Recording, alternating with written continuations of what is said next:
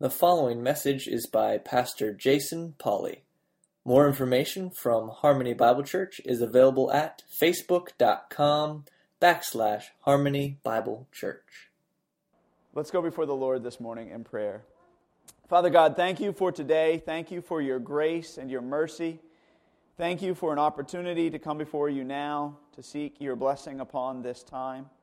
God, I thank you that you promise that when we do gather, you are here, that you do indeed love us and care for us, that you will provide for us, and that you will bless us and help us to grow in you. Father, I thank you that as we gather, we can do so in spirit and in truth, and I pray that that is indeed what we would do. I pray that you would just be with not only us, but all the churches that are meeting today up and down the coast and around the world. God, that you'd bless them mightily, that your gospel would go forth, and that lives would be changed. God, I pray for us that our lives would be changed as we interact now with your word. Help us to not only be hearers of the word, but also doers of the word. We pray all these things in Christ's name. Amen. So we are working our way through the book of 1 Corinthians, and today we find ourselves in 1 Corinthians chapter 13. So if you'll stand with me for the reading of God's word. 1 Corinthians chapter 13. If I speak with the tongues of men and of angels, but do not have love, I have become a noisy gong or a clanging cymbal. If I have the gift of prophecy and know all mysteries and all knowledge, and I have all faith so as to remove mountains, but do not have love, I am nothing. And if I give all my possessions to feed the poor, and if I surrender my body to be burned, but do not have love, it profits me nothing. Love is patient. Love is kind, and is not jealous. Love does not brag and is not arrogant, does not act unbecomingly. It does not seek its own, is not provoked, does not take into account a wrong suffered, does not rejoice in unrighteousness, but rejoices with the truth, bears all things, believes all things, hopes all things, and endures all things. Love never fails, but if there are gifts of prophecy, they will be done away. If there are tongues, they will cease. If there is knowledge, it will be done away. For we know in part and we prophesy in part, but when the perfect comes, the partial will be done away. When I was a child, I used to speak like a child, think like a child, reason like a child. When I became a man, I did away with childish things. For now we see in a mirror dimly, but then face to face. Now I know in part, but then I will know fully, just as I have been fully known. But now faith, hope, love abide these three, but the greatest of these is love. May the Lord add a blessing to the reading, the hearing, and the applying of His word. Amen. You may be seated.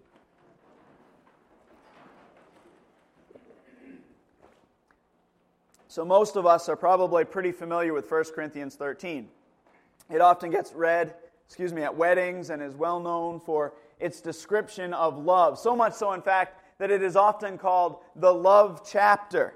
I remember when Kim and I went to pick out our wedding rings a million years ago, and we had in my wedding ring engraved, hers was too small, which is kind of funny, we had in mine engraved 1 Corinthians 13 on the inside, and the person at the jewelry store said, "Oh, the love chapter," because it's so well known for that. And this person, I don't think, was a believer based on our conversation, but she knew what 1 Corinthians 13 about. Well, while this section does indeed deal with the topic of love, it's extremely important to also remember the context in which it is written. Chapter 13 is sandwiched right naturally between chapters 12 and 14, which deal with the topic of spiritual gifts. Thus, Paul is talking about love indeed, but he's also doing so in comparison or in relation to spiritual gifts. That's why I decided to name this message today, The Superiority of Love, because such a title indicates that it's being compared to something else. Namely, it's being compared to spiritual gifts. So by way of review, Remember, we started chapter 12. We've been working our way through the book of 1 Corinthians, and Paul's laying this foundation of the gospel, talking about the church in Corinth and some of the issues they're facing. And in chapter 12, he began discussing spiritual matters. He began to talk about what to expect of one who is led by the Spirit of God. And apparently the church in Corinth had come to place too much emphasis on ability and not enough emphasis on maturity. You see, they were prone to thinking that the most gifted men and women were the most mature. However, Paul wrote to them that the mature man is not the one with the most flashy gifts, or even the one who seems to have the most amazing results from his service to King Jesus, but instead, the mature man is the one who, number one, glorifies God through proclamation. We saw this as we began to work our way through 1 Corinthians 12. The mature man is the one who glorifies God through proclamation, both with his words and with his deeds. He testifies to the lordship of Jesus Christ. Number two, the mature man is one who glorifies God through obedience. That he recognizes that there are a variety of gifts, but there's one Spirit who gives those gifts. That there's a variety of ministries, but there's one Lord who is master over all those ministries. And there are a variety of results, of outcomes, but there's one God who's sovereign over His church. And then thirdly, God is glorified when a spiritual man or a spiritual man glorifies God through kingdom-mindedness. That he serves not himself or his own interest, but he uses his gifts for God's glory and the good of the church. So we see this idea of he who is spiritual is one who glorifies God through proclamation, through obedience, and through kingdom-mindedness. And then last week, as we moved on into the rest of chapter 12, we saw the unity of the church, the diversity of the church, and the necessity of the church. That we're unified in doctrine and purpose, that we're diversified in the gifts we've been given and the ministries we've been given. And that he doesn't just give them haphazardly, but he gives them just as he desired. And that we all need each other, that every part has need of all the other parts. And we should honor every part without neglecting the parts that are most essential for the building up of the body in love. So as Paul talks about these spiritual gifts, these gifts that are given by the Holy Spirit to believers, and every believer has at least one, as he talks about these spiritual gifts and the importance of understanding these gifts, he now talks about love in relation to these gifts. So with that background in mind, let's turn to our attention to chapter 13. The first point in our sermon outline is, number one, the necessity of love. Number one, the necessity of love. Look at verses 1 through 3 with me. Paul writes, "If I speak with the tongues of men and of angels, but do not have love, I have become a noisy gong or a clanging cymbal. If I have the gift of prophecy and know all mysteries and all knowledge, and if I have all faith so as to remove mountains, but do not have love, I am nothing. And if I give all my possessions to feed the poor, and if I surrender my body to be burned, but do not have love, it profits me nothing." You see, the church in Corinth had become so focused on spiritual gifts that they lost sight of the greater importance of love. And Paul wants them to know that love must be the foundation for service within the church. He says, if I speak with the most eloquent words of men, or even if I speak in tongues, if my motive is not love, my speaking is in vain. It's like a noisy gong. By implication, the opposite is also true. That if my words are motivated by love, then they can be effective. They can be an effective tool for the kingdom. He says, if I have the gift of prophecy, it's the ability to speak forth God's word. If I have that gift and I know all mysteries, all the hidden things of God, and I have all knowledge, but my motive is not love, I am nothing. And again, by implication, the opposite is true once again. He says, if my sharing, or by implication, he's saying my sharing, my knowledge, my prophecy, that if they are motivated by love, then I can be used of God. And then he says, if I give all my possessions to the poor, and I surrender my body to be burned, if I allow myself to be martyred, but my motive is not love, it profits me nothing. And by contrast, if Paul was to lay down his life for Jesus and want to see him glorified, the profit would be great. And he knew that. He understood that there's great reward in that. This is the Apostle Paul talking. He doesn't say to the Corinthian believers, he doesn't say if you speak in tongues or if you have the gift of prophecy. He says, even I, Paul, the apostle, if I speak in tongues, but I don't have love, I've just become a noisy gong. If I have the gift of prophecy and I have all knowledge and I know all mysteries and I can do all these things, but it's not rooted in love, I, Paul, am nothing. He says, and I, Paul, even if I sacrifice everything I have, if it's not rooted in love, then there's no profit to me.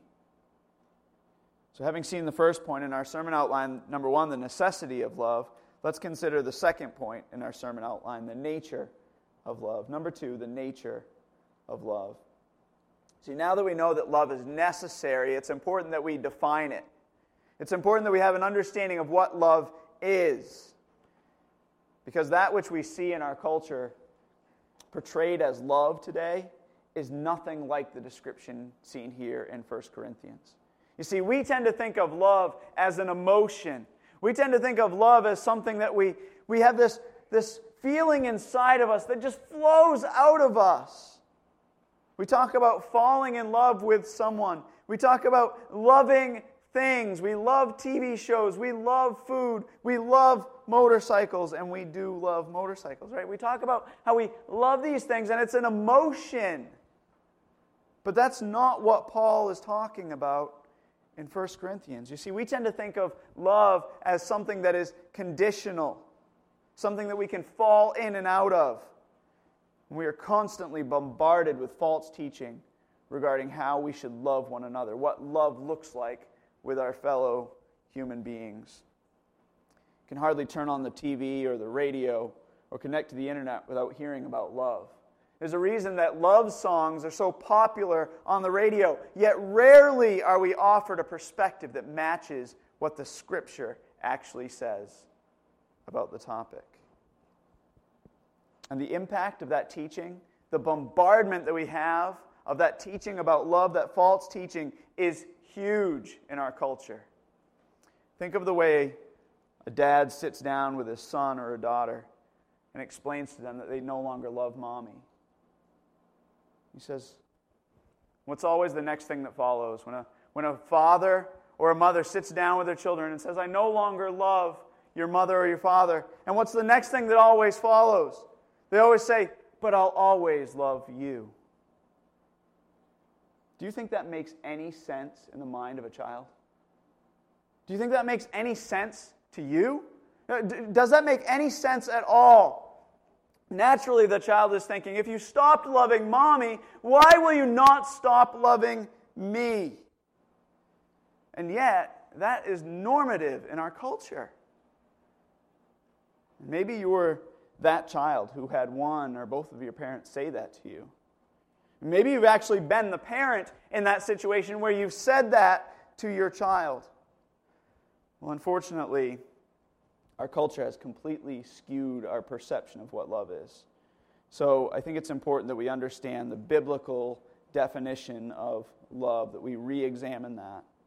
As you're probably aware, there are 3 different Greek words in the New Testament that are translated love in our English Bibles. The 3 words, as you probably know, are eros, which is used for sexual love. It's where we get the term erotic. The term phileo, the general term for love, and kind of used to describe brotherly love. It's most typically used for feelings of affection. It's where we get such words as philanthropy or Philadelphia, the city of brotherly love. And lastly, agape, which carries the nuance of love for the sake of its object. Love for the sake of the thing or the one being loved. So it's not just love for myself or love for for what I get out of it, but it's love for the sake of the object being loved. And I think oftentimes we see this played out a lot in marriage where people misunderstand what love is all about. And if you've ever sat with somebody who's about to get married and you ask them, why do you want to get married? And they say, because we love each other. And oftentimes what they mean is, I have these feelings of affection for this person. But they don't mean, I am willing to lay down my life for the sake of this person, this other person. I am willing to sacrifice myself for the benefit of the one I am loving. And I've done a little bit of premarital counseling, and you just want to provoke them. You want to try to convince them to see that it's not going to be like this forever. That there's not always these warm, fuzzy feelings of affection. But instead, there's going to come a time when you say, I'm not getting anything out of this. I'm giving and giving and giving. And you go, congratulations, you now understand what love is. It's love for the sake of the one being loved. You see, all too often, what we really love is ourselves. And when a young couple, or an old couple for that matter, get married, what they often think is, they think, wow, this person really appreciates me. They love me. They don't think, I want to lay down my life for them. Because they don't understand what love really is. They don't understand agape love. Agape love, according to this text, is love that is patient, love that is kind, love that is not jealous, love that does not brag, love that is not arrogant, love that does not act unbecomingly, love that does not seek its own, is not provoked, does not take into account a wrong suffered, does not rejoice in unrighteousness, love that rejoices with the truth, that bears all things, believes all things, hopes all things, and endures all things. That is love for the sake of the object being loved. It's the kind of love that will never, ever fail. You see, and it's not just that love is this feeling. Yes, feelings accompany those kinds of actions, but it is indeed an action. It's a commitment. And feelings should flow out of that commitment and be part of that commitment. It's not an absence of feelings, but it's not just feelings. Why? Because feelings of affection, phileo, may end. And eros may end. But agape love is eternal. And that's why I've said this from this pulpit many times, and I'm just going to say it again just by way of warning, that if you come to me and you're married and you say, we're really struggling in our marriage, and I say, what seems to be the problem? And you say, we don't love each other anymore. Well, you know what I'm going to say? I'm going to say, praise God! I thought this was going to be this really difficult thing for me to solve, and that I'd have to understand, study the scriptures and figure out what my response is going to be. But that's easy. When you don't love each other anymore, the response is simple. It's repent. You don't love each other? Repent. Turn around. Stop. Change. It's time to start loving each other again. Because it's not about feelings of affection. It's about a commitment. It's about loving someone or something for the sake of the one being loved. You see, agape love is eternal. Agape love is perfect. So having understood the necessity of love and the nature of love, let's consider the third and final point in our sermon outline. And you're probably thinking, wow, he's moved really fast today, right? We're up to point number 3 already. And there's only 3 points. The reality is this message is not hard to understand. And I don't know as though we need to spend an hour and a half talking about this message, especially about love. We know what love is. I could stand up here and try to expound on what love is, but it tells us in the text. It's patient, it's kind, it's not jealous, it does not brag. It has feelings of kindness, feelings of not being jealous, or sometimes doesn't brag. Love is these things. It is kind, it is not jealous, it does not brag, it is not arrogant. Love is clearly defined here. The tough thing is not in understanding it. The tough thing is in living it out. The tough thing is understanding this is what I am called to do. We're called to love our spouse. We're called to love our children, our families. We're called to love our church. We're even called in Scripture to love our enemies. This kind of love is what we are called to. So with that in mind, the necessity of love and the nature of love, let's consider the third and final point. Number 3, the nature of spiritual gifts. The nature of spiritual gifts. We're going to consider how they are both temporary and partial, or temporary and incomplete. Look at verses 8 through 13 with me. Starting at verse 8, love never fails, but if there are gifts of prophecy, they will be done away. If there are tongues, they will cease. If there is knowledge, it will be done away. For we know in part, and we prophesy in part. But when the perfect comes, the partial will be done away. When I was a child, I used to speak like a child, think like a child, reason like a child. When I became a man, I did away with childish things. For now, we see in a mirror dimly, but then face to face. Now I know in part, but then I will know fully, just as I have been fully known. But now faith, hope, and love abide, these three. But the greatest of these is love. You see, here we see that spiritual gifts are temporary and partial. First, in verse 8, Paul says that love never fails. But, he says, but if there are gifts of prophecy, they will be done away. If there are tongues, they will cease. If there is knowledge, it will be done away. Paul is clearly contrasting the spiritual gifts, which will all one day end, with love that will go on forever. Love that is eternal. It's important to note, though, that he specifically mentions only prophecy, tongues, and the word of knowledge. I think he's saying that all gifts will indeed one day end, but he mentions these three in particular: prophecy, tongues, and the word of knowledge. So it's important to understand these gifts, to review these gifts. We talked about them a couple of weeks ago. First, the gift of prophecy is the gift of receiving messages from the Lord and being able to speak them forth. These messages in times past, we think of the prophets, came sometimes as direct revelations from God, while today they come from His Word. So the gift of prophecy isn't the gift of being able to foretell the future, though some of the prophets did indeed do that, because that is what God revealed to them was the future. Instead, it is the gift of being able to receive, apply, and proclaim God's word or message from God. In other words, it's forthtelling, not foretelling. It's not speaking to the future, but instead speaking forth the word of God. So when you think of prophecy, you think oftentimes of maybe somebody who's a pastor who's speaking forth the word of God, or even a counselor who speaks forth the word of God and helps somebody apply it to their lives.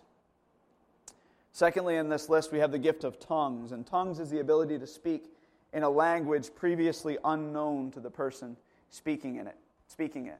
So it has to do specifically with language. And it might be a human language like Spanish or French. So I decide I'm going to go to Spain, I'm going to become a missionary, my feet touch the ground, and suddenly I have the ability to speak Spanish, a language that was previously unknown to me. I have a hard enough time with English, so it would be a miracle, it would be a spiritual gift for me to be able to speak another language.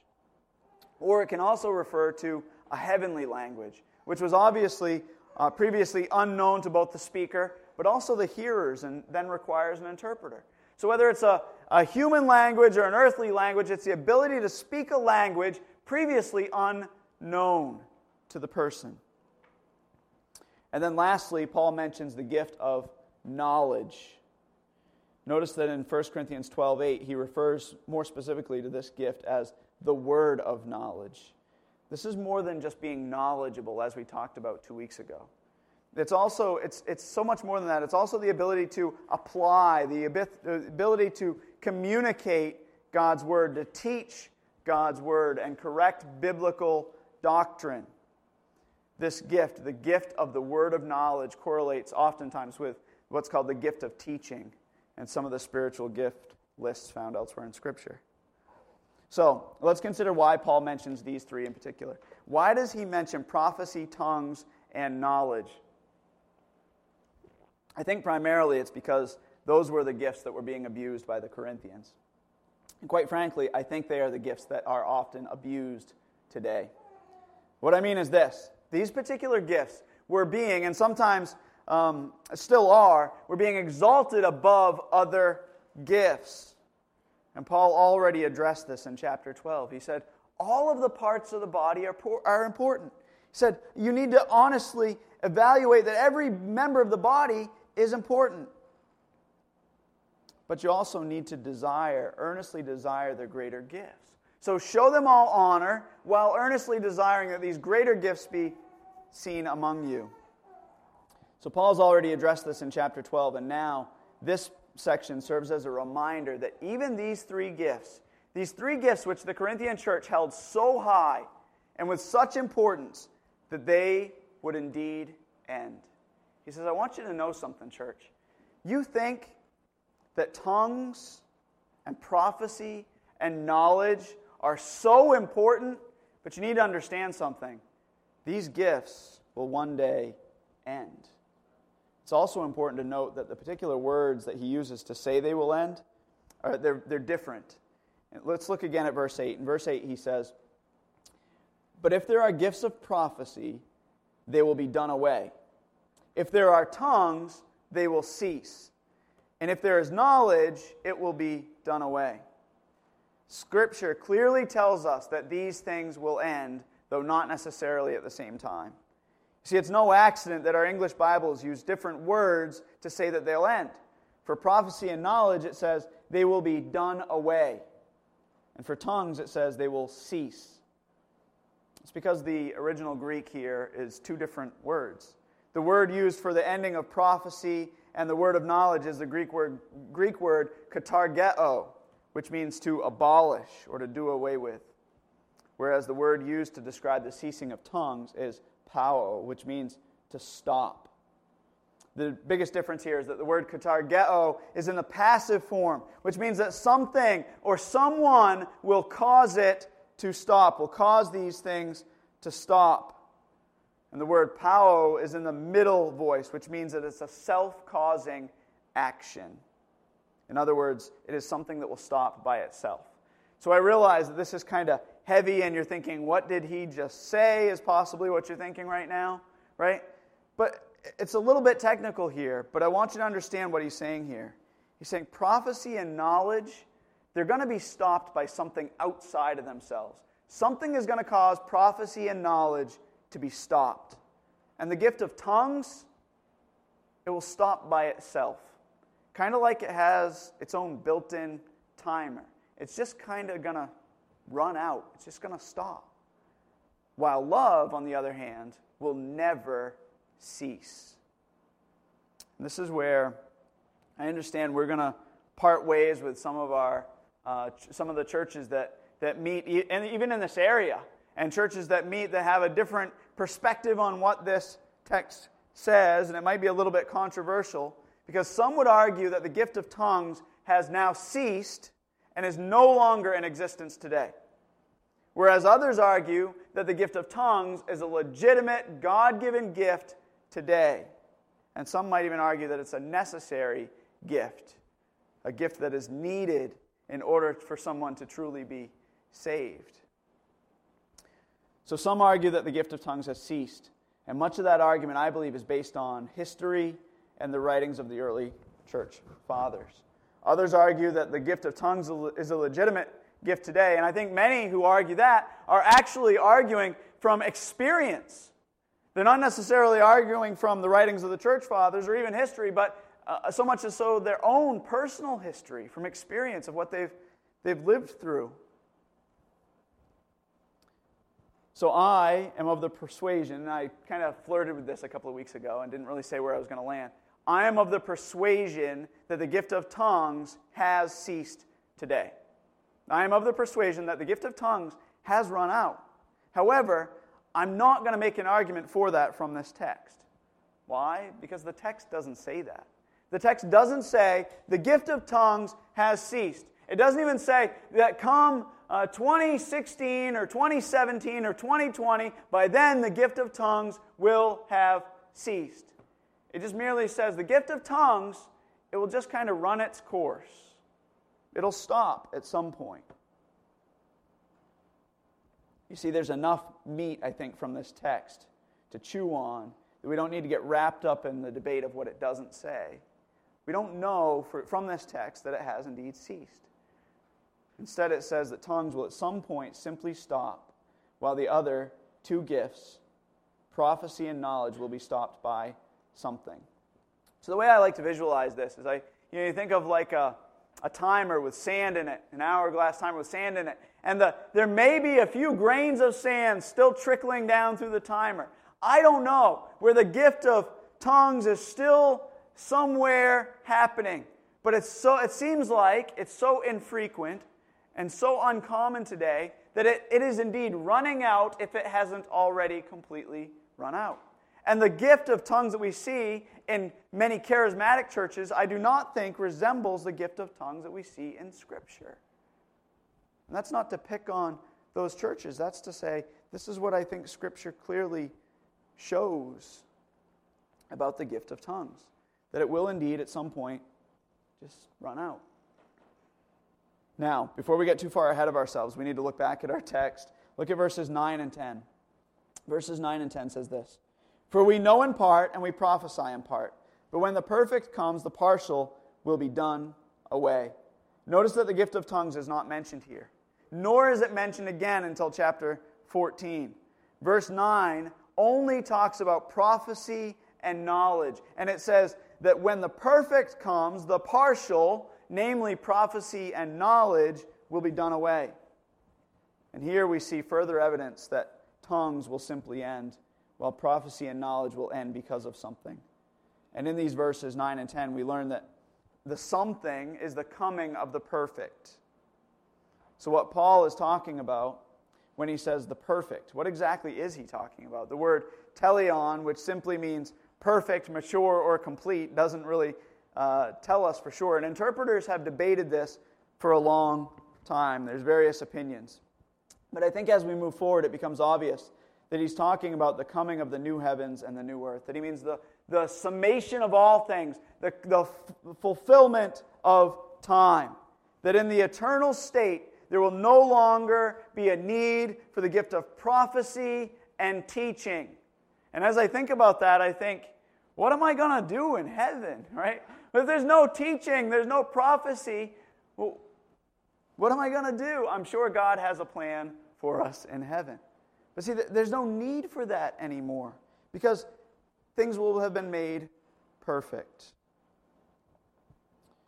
In the eternal state, there will no longer be need for the gifts of prophecy and teaching. Just as a side note, some argue that the perfect is the completion of the Bible. Some would argue that the perfect is the Scripture itself. Some would argue that it's the coming of Jesus. It doesn't seem to make sense in that respect either because it's in the neuter form. Some would argue that it's the completion of the canon, that when the Bible was written that prophecy and knowledge would be done away. However, I think it's obvious that prophecy and the word of knowledge are essential gifts for the growth of the church. And they're alive and well today, in spite of the fact that the canon of Scripture, that Scripture has been completed. So let's look at our text again. Paul makes a statement in verse 9. He says, "For we know in part and we prophesy in part." And then he goes on to explain that statement in verses 11 and 12. He says, "When I was a child, I used to speak like a child, think like a child, and reason like a child. When I became a man, I did away with childish things. For now we see in a mirror dimly, but then face to face. Now I know in part, but then I will know fully, just as I have been fully known."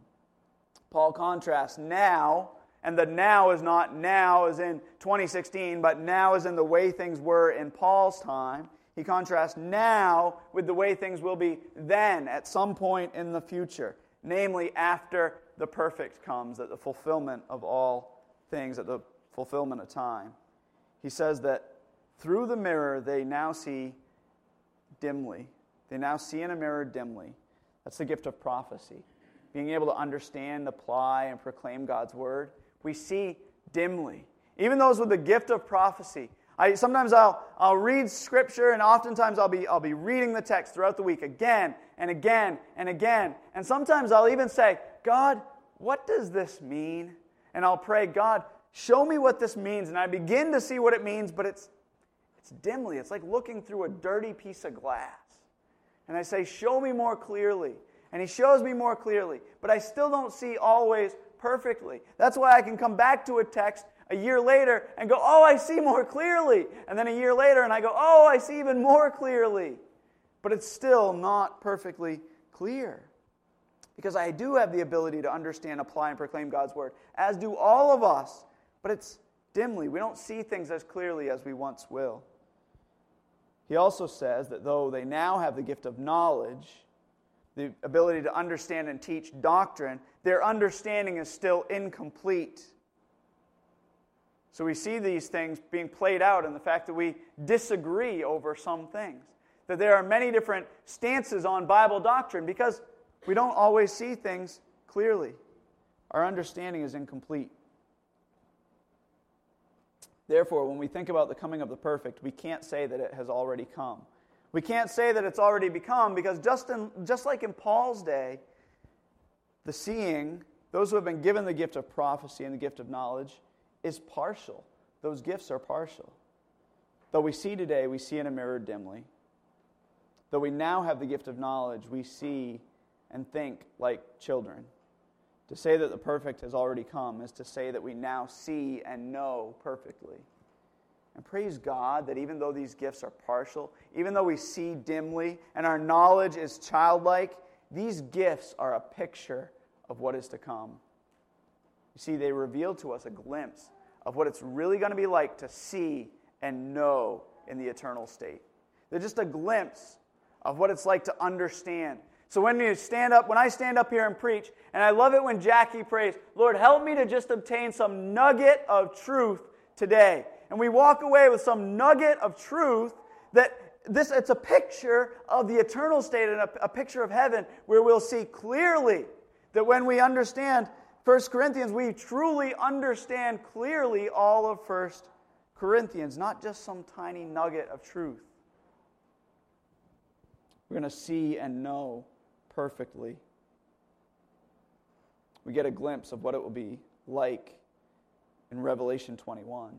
What it's going to be like to know Jesus, to walk with Jesus, and to understand and know Him more perfectly. That is perfection. In that day we will no longer need prophecy or the word of knowledge, for we will see face to face, and we will know fully just as we have been fully known. The partial will have been done away, and the perfect will have come. And Paul then, after having compared how things were then, or how things are now in his time, with how things will be when the perfect comes, he gives a final thought on how we are to live until the perfect comes. Look at verse 13. He says, "But now faith, hope, and love abide, these three, but the greatest of these is love." Paul says that now we are told to hold fast to hope, hold fast to faith, to hope, and to love, knowing that the greatest of these is love. See, Paul has already explained that faith and hope are part of love. They're not separate entities per se. Look at verse 13:7. That love bears all things, believes all things, hopes all things, and endures all things.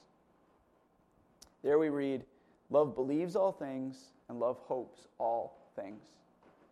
So faith and hope are bound up together with love. But faith and hope will not be needed in the future. There will be no place for faith or for hope in the new heaven and the new earth because they will have been completed. They'll have been finalized. They'll have been realized. However, love will endure forever and will be an essential element of the eternal state. It'll be an essential element of the new heaven and the new earth, that which we have to look forward to. For God Himself is love, as 1 John 4 tells us. So in review, we've seen, number 1, the necessity of love, number 2, the nature of love, and number 3, the nature of spiritual gifts, that they are temporary and partial, that they serve their purpose this side of heaven, but they will no longer be needed once we are received into heaven, once the perfect has been realized. So the question is, how do we, as Harmony Bible Church, both individually and corporately, specifically, apply all of this? How do we take this and then apply it to our lives? First of all, if you're here today and you've never experienced the type of love described by Paul in 1 Corinthians 13, love that is unconditional, love that is self-sacrificing, love that exists for the sake of the one being loved, I want you to know above all that you can experience that kind of love today. You can be a recipient of that kind of love. In fact, the perfect example was demonstrated by God himself when he took on the form of a man, lived a sinless life, died on the cross, and rose from the grave in your place. Romans 5:6-8 says, "For while we were still helpless, at the right time Christ died for the ungodly. For one will hardly die for a righteous man, though perhaps for the good man someone would dare even die. But God demonstrates his own love toward us, in that while we were yet sinners, Christ died for us." That is agape love. That is a picture of love for the sake of the one being loved. And as we consider 1 John 4, which I alluded to a second ago, which tells us that God is love, we could actually take 1 Corinthians and we could consider what it would be like to have these things without God, to have these gifts without God, and we would be nothing. If I speak in tongues of men and of angels but do not have God, I become a noisy gong or a clanging cymbal. If I have the gift of prophecy and know all mysteries and all knowledge, and if I have all faith so as to remove mountains but do not have God, I am nothing. If I give all my possessions to feed the poor, and if I surrender my body to be burned but do not have God, it profits me nothing. Why? Because God is the ultimate fulfillment of this kind of love. God is patient. He is kind. He is not jealous. Does not brag or is not arrogant. Does not seek his own. Certainly in a righteous way, he does seek his own, seeks his own glory. He is not easily provoked, does not take into account a wrong suffered. God is the fulfillment of this love for us through his Son, Jesus Christ. And if you're not a follower of Jesus Christ today, I just encourage you to know that today is the day of salvation, that Christ died for your sin, that Scripture is plain, that every one of us have sinned and fallen short of the glory of God, that it's not by your good works, not by your righteous deeds, that every one of you has fallen short of God's perfect law, but that Christ, not because of you, but in spite of you, loved you. He laid down his life for you and he died in your place. The gift is yours and all you need to do is receive it. It's not so much about saying a prayer or walking an aisle. Those things are indications of maybe a response in faith, that maybe saying a prayer and saying, Lord Jesus, I do receive you today, that I do recognize my sin, and I need a Savior, that is an indication, or should be an indication, of a heart change. And it's one committing their life to follow Jesus from that point forward. And if you'd like to do that, I would encourage you to do that right now, in your own words, where you sit. It's not magical. It's about committing from this point forward to following Jesus and trusting in him and him alone. But most of us here today are here because we've already done that. We are already seeking to follow Jesus. And if that's the case, I want to ask you, are your actions motivated by love? Do we as a church understand the superiority of love over and above spiritual gifts? As I said, 1 John 4:16 says, we have come to know and have believed the love of God, the love which God has for us. God is love, and the one who abides in love abides in God, and God abides in him. Are we loving each other like we should? Are we loving our community like we should? Is it agape love? Is it love that's willing to sacrifice? Is it love for the sake of the one being loved? Or is it just feelings of affection? So my question is, when you do special music on Sunday morning, or you empty the trash, or you shovel off the ramp, or you teach, or whatever it is you do, whatever gift God has given you to serve this church, do you do it with agape love? Are you doing it in such a way that you are patient, kind, not jealous, not boastful, not arrogant, not acting unbecomingly, not seeking your own? Are you doing it the way Scripture calls us to do so? In the same way, if you're married, do you love your spouse that way? And if we don't, then maybe we need to ask, do we really know the love of Christ?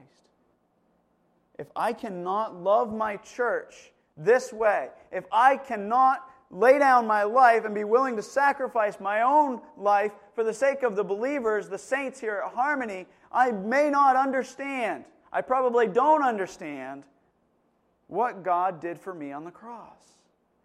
If I can't love my wife in that way, I have a serious misunderstanding of what Christ died for. So are we loving each other like we should? And finally, believer, I want you to be encouraged. I want you to be encouraged knowing that God has given spiritual gifts that are a partial picture, a glimpse, if you will, of the perfect that is to come. That we teach, that we serve, that we love each other, but we know that it's imperfect. But the perfect is coming. That Christ is coming back and He's going to rescue us from this world which is tainted by sin. So in the meantime, let's use our gifts to demonstrate our love for one another. Let's pray. Father God, thank you for today. Thank you for your grace. God, I pray that you'd be with us, that you'd encourage us and bless us. And God, that you'd help us to love as you have loved. God, help us to recognize that you sent your Son who laid down his life for us. And God, help us to live in light of that truth. Help us to love each other that way. Help us to use our gifts not for our benefit, but for the benefit of others. Not for our glory, but for your glory. Not that we may profit, but that the church may be built up.